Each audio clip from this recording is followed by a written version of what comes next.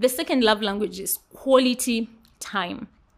There's a way I interpret quality time. One is when somebody listens better. You see, there's a difference between, listening to respond and listening to understand. Somebody who listens better is somebody who will just listen first to understand, and then they're able to respond.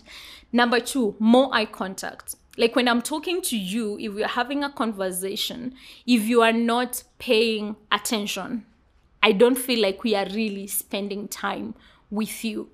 So a person whose love language is quality time, they would appreciate it that you will put, let's say you can actually just switch off the TV and just sit and talk.